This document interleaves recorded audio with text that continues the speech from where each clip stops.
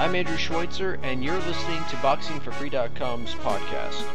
I'll be honest, I didn't have a lot of excitement in the build-up for the rematch between Brandon Rios and Mike Alvarado. I was thinking that it was probably happening too soon. Maybe you should have had them fight other opponents, have them win, maybe lose, then set up a rematch. But it seems like Bob Arum is learning from the mistake he made when he didn't immediately make Juan Manuel Lopez versus Yuriorkis Gamboa. But we did get the rematch, and while I did predict that Rios was going to win much quicker than he did this time, I picked him to win in round 6. Mike Alvarado was able to use his movement and fight intelligently and get the decision.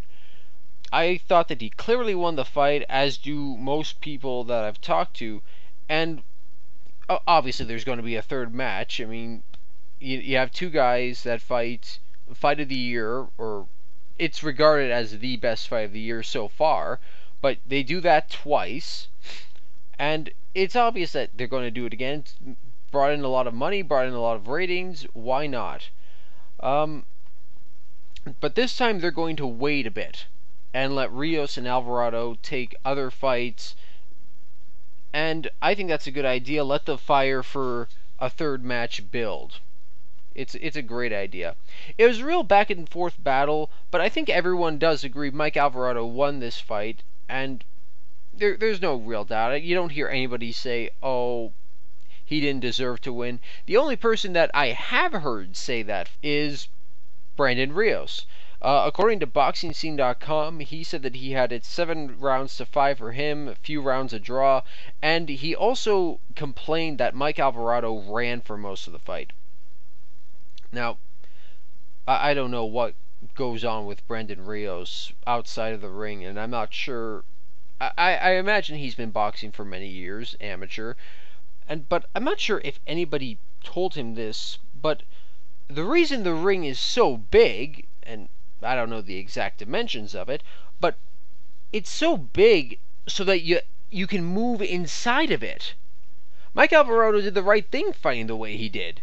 The way I saw it, Brandon was not cutting off the ring like he should have, and also, I don't exactly know American laws from state to state, but lateral or backward movement is legal in boxing, and to the best of my knowledge, is not any kind of cardinal sin, but it's been quite a while since I've been to church.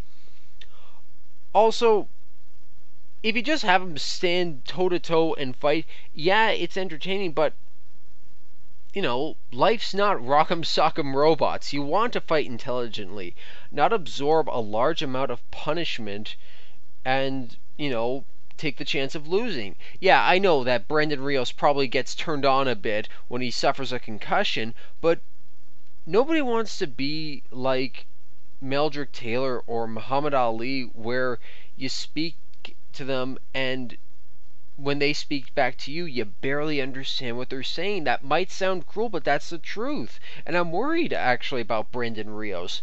He talks about how he loves to stand and trade, but do you want to be 33 and having slurred speech? Do you want to be, an adult and wearing diapers? That might sound cruel, but that's the reality of it. You don't want to see that happen to anybody if they can avoid it. And that and Brandon thought he won. If he did think he won, why was he holding up 3 fingers at the end of the fight? You saw that the bell rang, and he ran to the corner, jumped up on the top rope, and held up 3 fingers, indicating, yeah, third fight. Come on, you knew you lost. Plus, if you watched the fight, then you had to have seen the camera, focus dead center on your family, and they had this whole "we are not amused" look about them. They knew what happened, the people knew what happened, and Brandon Rios should know that as well. Also, I gotta give credit to HBO for doing the smart thing and making a behind-the-scenes look at the lead-up to this matchup. I think it was just released on YouTube. It's only 12 or 13 minutes, But you know what? It's pretty good for what it is. I don't know why they couldn't stretch it out to a half hour and air it on, regular HBO so that I would get more exposure. I mean, air it before or after a rerun to Game of Thrones. There you go. Bang. That's how you draw people. Anyway, uh, I'm really sorry to be even mentioning this, but as we know, HBO is no longer going to be airing any of Golden Boy Promotions fights. Rios is under Top Rank, and, well, let's just say Top Rank CEO Bob Arum and Oscar De La Hoya, they're not really besties like they used to be. Uh, just before the fight, Oscar De La Hoya tweeted that he had canceled his subscription to HBO, which means that, like myself, he's probably the only other person on the planet not watching Game of Thrones. Sorry, I don't care about medieval stuff like that. I just don't. Anyway, Bob Arum heard this at the post-fight press conference, and, well, you know Bob, when Oscar criticizes him, he's going to respond in his usual manner of quiet dignity and grace. What are your thoughts on Oscar De La Hoya tweeting minutes before Rios Alvarado started that he canceled his HBO subscription? Well, that's Oscar is absolutely, one of the brainiest guys that I've ever known, and he probably did it while he was putting on those kind of leggings. Come on, Bob. Come on. No, I really mean it. Who the hell is Oscar De La Hoya? I mean, he's a moron. Quiet dignity and grace. I don't know if Oscar De La Hoya heard what he said. I imagine he did, but I haven't heard any reply from him. But honestly, what reply can you give to that? I mean, he brings up the fact that you were dressed up in women's lingerie. I mean, the only thing you can say is, hey, I don't do that anymore. That's it. Damn. I want to see a press conference between those two. I would love to. Anyway, on to other news. Robert the Ghost Guerrero, who in a little over 3 weeks' time will face Floyd Mayweather Jr., was arrested at JFK International Airport for possession of a gun. He was later released on bail, and the matter will be resolved 10 days after his fight with Floyd. But at the same time, it does look to be something serious, even though from what I've gathered, this sort of looks like a technicality.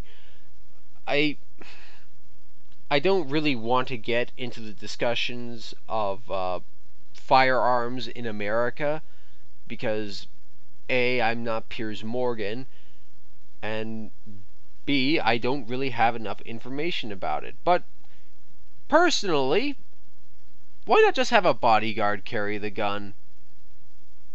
Why not? I mean, and I don't want anybody emailing me, calling me somebody who's trying to strip away the Second Amendment from American citizens and that I'm some, stupid Canadian liberal because I don't vote. And also, I've shot a few guns in my time. It's fun. So I don't want to hear how I'm some crazy, unsympathetic redneck who doesn't care about dead children. Alright? And that's the most I'm going to say on that subject. With that, I want to draw your attention to All Access Mayweather vs. Guerrero, which premiered this past week on Showtime. Now, usually I'll play highlights of the best clips. I'll play highlights of the best parts, but it's really hard to with this one because I would probably be forced to play the whole episode. I'm not kidding. It was very entertaining.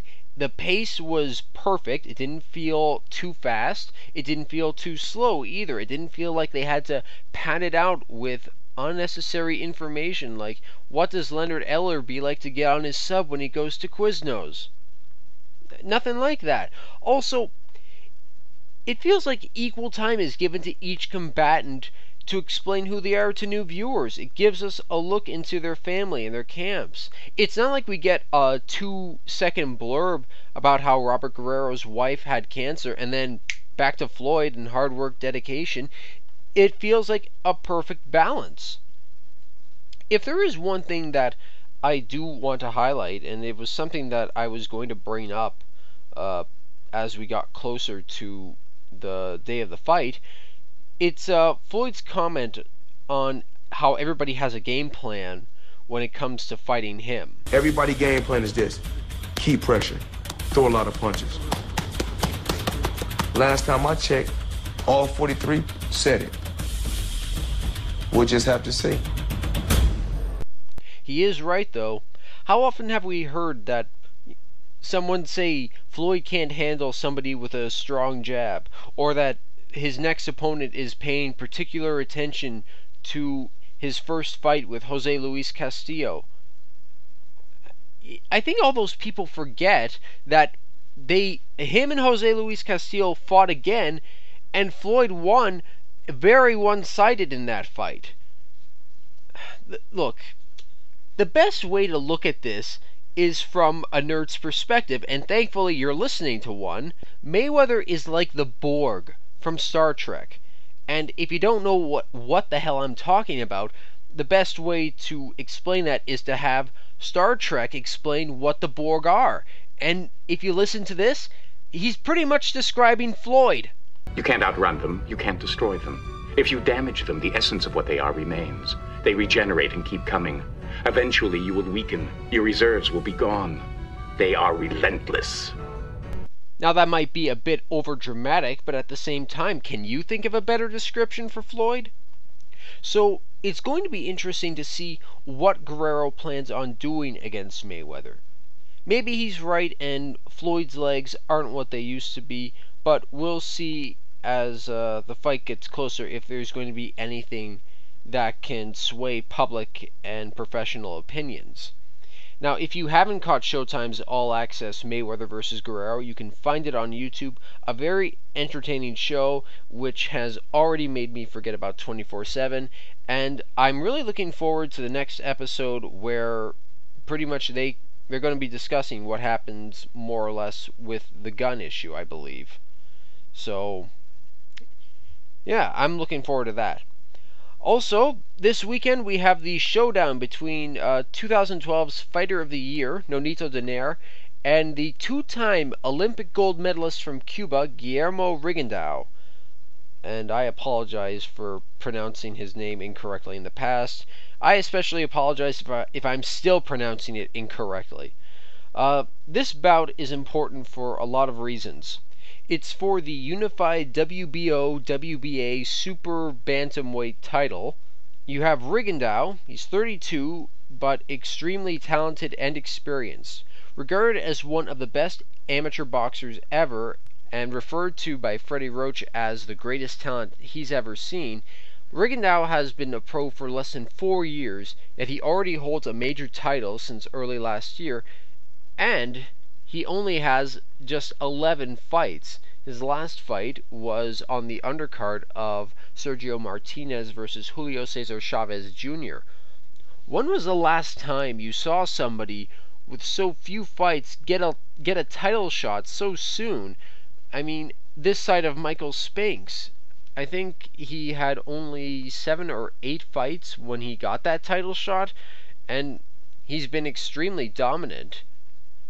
On the other hand, you have Donaire, who had an amazing year in 2012, was regarded by most sports writers as the Fighter of the Year, and he hopes to continue his meteoric rise by toppling a man who some believe has the best chance of beating him. For this fight as well, HBO has done a short 15-minute documentary. You can find that on YouTube as well, called The Road to Donaire Rigondeaux. If you remember before 24/7, HBO used to have these half-hour countdown specials. This is pretty much it, except for some reason, again, they only decided to have it be 15 minutes instead of a half hour. Why? You have one of the best fighters, pound for pound, taking on somebody who is dangerous like Rigondeaux, even though he's not that experienced at the pro level. Why aren't we highlighting this?